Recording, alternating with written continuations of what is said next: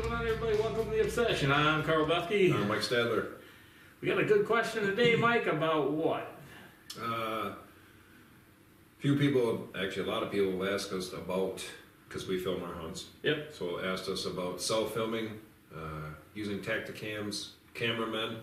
Cameraman. Really? Pros and cons. I'm sitting next to my cameraman. That's right, me too. That's right. Pros and cons. Well, here's the biggest con about hunting with two people. Double the scent, double the movement. It's twice as hard. Double the equipment. Yeah. Double the movement, double everything. Double your fun, unless you're done. Right. That's a fact, and that's pretty tough with two people. Yeah, that's probably the biggest disadvantage about having a cameraman. Biggest advantage for the hunter is he doesn't have to worry about the camera. Mm-hmm. You know, when you guys watch a lot of our out west videos, majority of that's tactacams. Tactacams, yeah. We do a lot of tactacams for out west, and that's I'll be honest, I think the 5.0 wide angle is probably the best for what we're doing, and surprisingly, the audio's good. Yeah, and you know, Carl and I actually use them as part of our weight. Yeah. They're right off our front stabilizers on our bows. We shoot with them year-round. Yep. Shoot league, the tactacam's on. It's not running, but it is on our bow. Yep. Indoor 3D league, yep. Outdoor broadhead league, everything. Yep. Yeah. So we just shoot with them all the time. Yeah, we set our bows up for that. And you guys can see on our bows there's obviously a lot of counterbalance and stuff. We run a V-bar system on our bow with the tactacams. That's correct. Just for being out west and being able to make a smooth shot. For instance, Mike's, if you guys look back here a couple weeks, look at Mike's antelope hunt. He shot his antelope 75 yards. Now, that one the tactacam wasn't running, but I had the handheld on it. You were next to me. Yeah, and that was a great shot. But, you know, the tactacams, they have the new 6.0 out.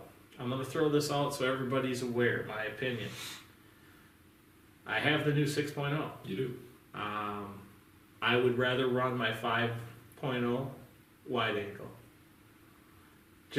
I think, you know, it says it's a 4K and, you know, the footage is all right and they enhance the image stabilization and all that. I shot that doe with the 6.0 on there and, to be honest, I'm not impressed with it. I think the 5.0 films better. Mm-hmm. And I think the audio is probably a little bit better on the 6, but the 5 is filming better. The one thing that I think would be nice with the 6 is when we're out west, because it does have the small screen.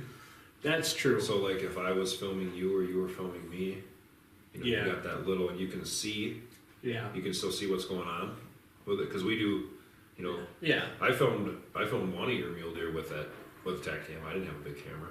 No, that was 2019. The full body mount one. I think that one would be cool.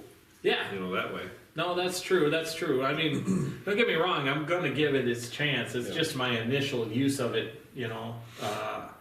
We'll see how it goes. Yeah. But, yeah, we'll use it. Well, we got our North Dakota trip this year with muleys, and we'll use it there. As far as self-filming, I'll say this, because I know this for a fact. Carl and I were self-filming before it was cool to self-film. We were building our own camera arms before anybody knew about a company called Fourth Arrow. Yeah, because you'll see, I see it a lot on the outdoor TV now. Mm-hmm. You know, self-filming, and everybody talks about it. It adds another element, and I'll give you, you bet your ass it adds another element. It sure does. Both of us have messed up on how many big deer. Trying to swing that camera and get the camera on and get everything right. And the camera has saved a lot of deer. Yep. A lot of deer. It's not easy at all, and it's a lot of equipment, and it's a lot of crap to carry, and it gets taxing. It does. You know. You have to be totally dedicated to it to be successful at it. And, you know, if you do it yourself, you know.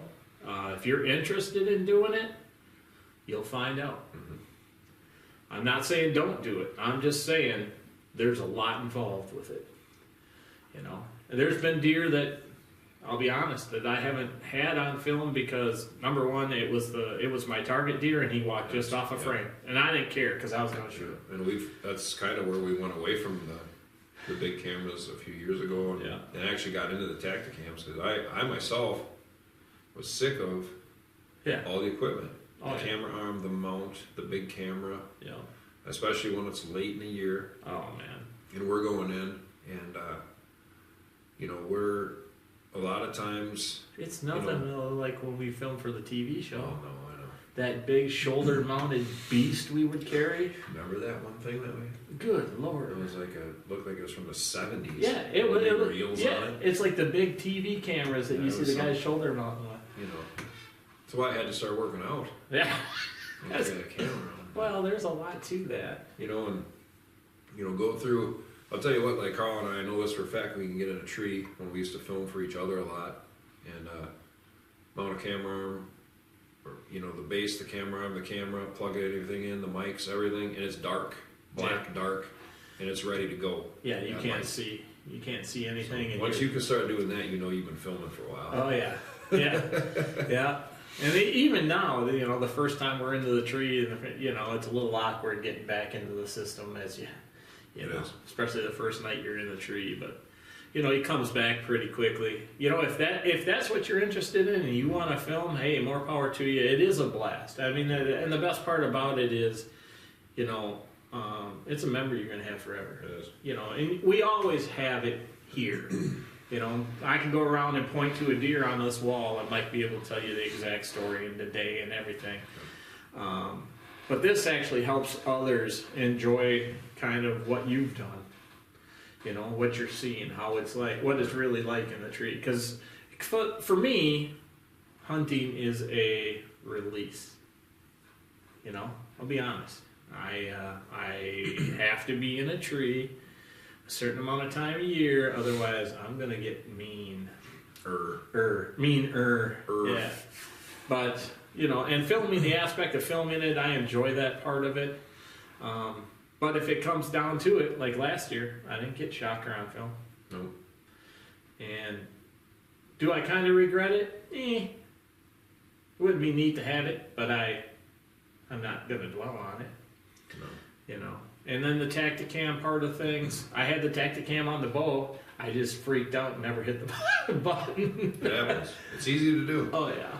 They say one button, but it's easy to do. Yeah, I mean, you start concentrating on the animal and doing what you have to do for that, you sometimes forget to.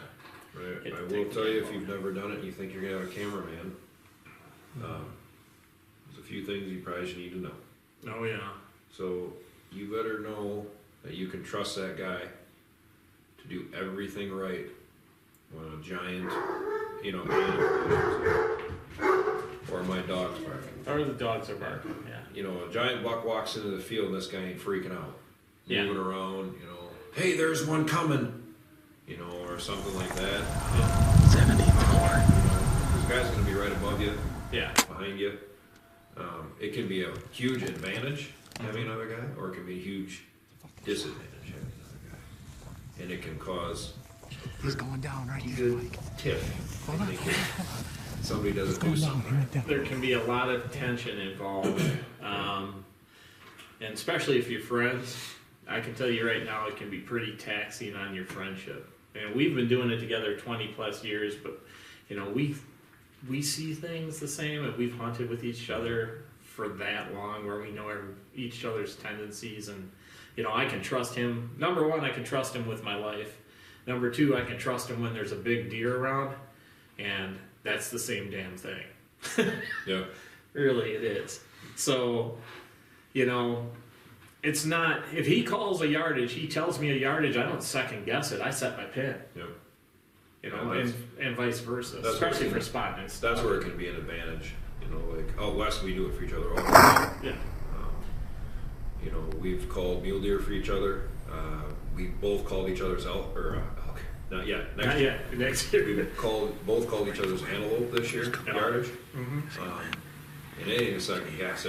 It's set and shoot. Yep. Which goes, again, knowing your partner. Yep. Knowing they know their equipment, and knowing that your equipment, i.e. rangefinders, are right and the same. Yep. And there's a lot of things that people don't take into account. The littlest thing, you overlook it, and lives and walks. Oh yeah. And you might miss your own opportunity. Correct. So filming is neat. Yeah, it's fun. It is. And it's cool if you want to do it. If you want to start your own YouTube stuff up or whatever you guys want to do, I mean, that's great. More power to you. Just realize there's a lot involved in it. The other thing I want to tell you about filming is if you do get into YouTube or multimedia, social media and things like that, be prepared because people are going to critique you and criticize you and whatever else. Majority of the stuff that's bad, they're all trolls. Yep. You know, and you got to be able, you better have some pretty thick skin. You know, don't be touchy-feely because if you're one of those touchy-feely people, find something else to do. I'm telling you that right now. Yeah. I ain't gonna lie. Yeah. Yeah. If you're worried about what everybody else thinks, you're screwed right off the bat. Yep. Do your thing for you. So yeah, we've kind of, both of us have always said, if you want to try it, try it. Yeah. Buy yourself the equipment, and it's not cheap. No. If you're gonna buy a good camera, and you want an arm, and you want to mount, tripods, microphones, tactacams. Back in the day when you used GoPros, some people still do. It's all expensive, all money, all equipment you gotta carry. Stuff that has to be charged up, maintained, ready to go. It can't be raining. It can't, Yeah. Yeah, don't think you're gonna be filming in the rain because it's not gonna happen. I'll tell you that. Well, it might for a little bit. No. And then your multi-$1,000 camera takes a dump or whatever. That takes care of that. So that's all we feel pretty much about filming. I mean, it's pretty simple, you guys. If you want to do it, go ahead and do it. It adds an extra element. It's hard to be successful and get in the shot and all of that. The one thing I want to say also about social media before we go is don't be that person who, in my opinion, if you're going to be successful, you can't be the person who has all kinds of footage and all kinds of stuff about the hunt and then don't have a shot or a kill. Don't tell me about the experience and how great it was. If you want to do that, then you want just an outdoor channel where you're talking about the experience, not a hunting channel. Correct.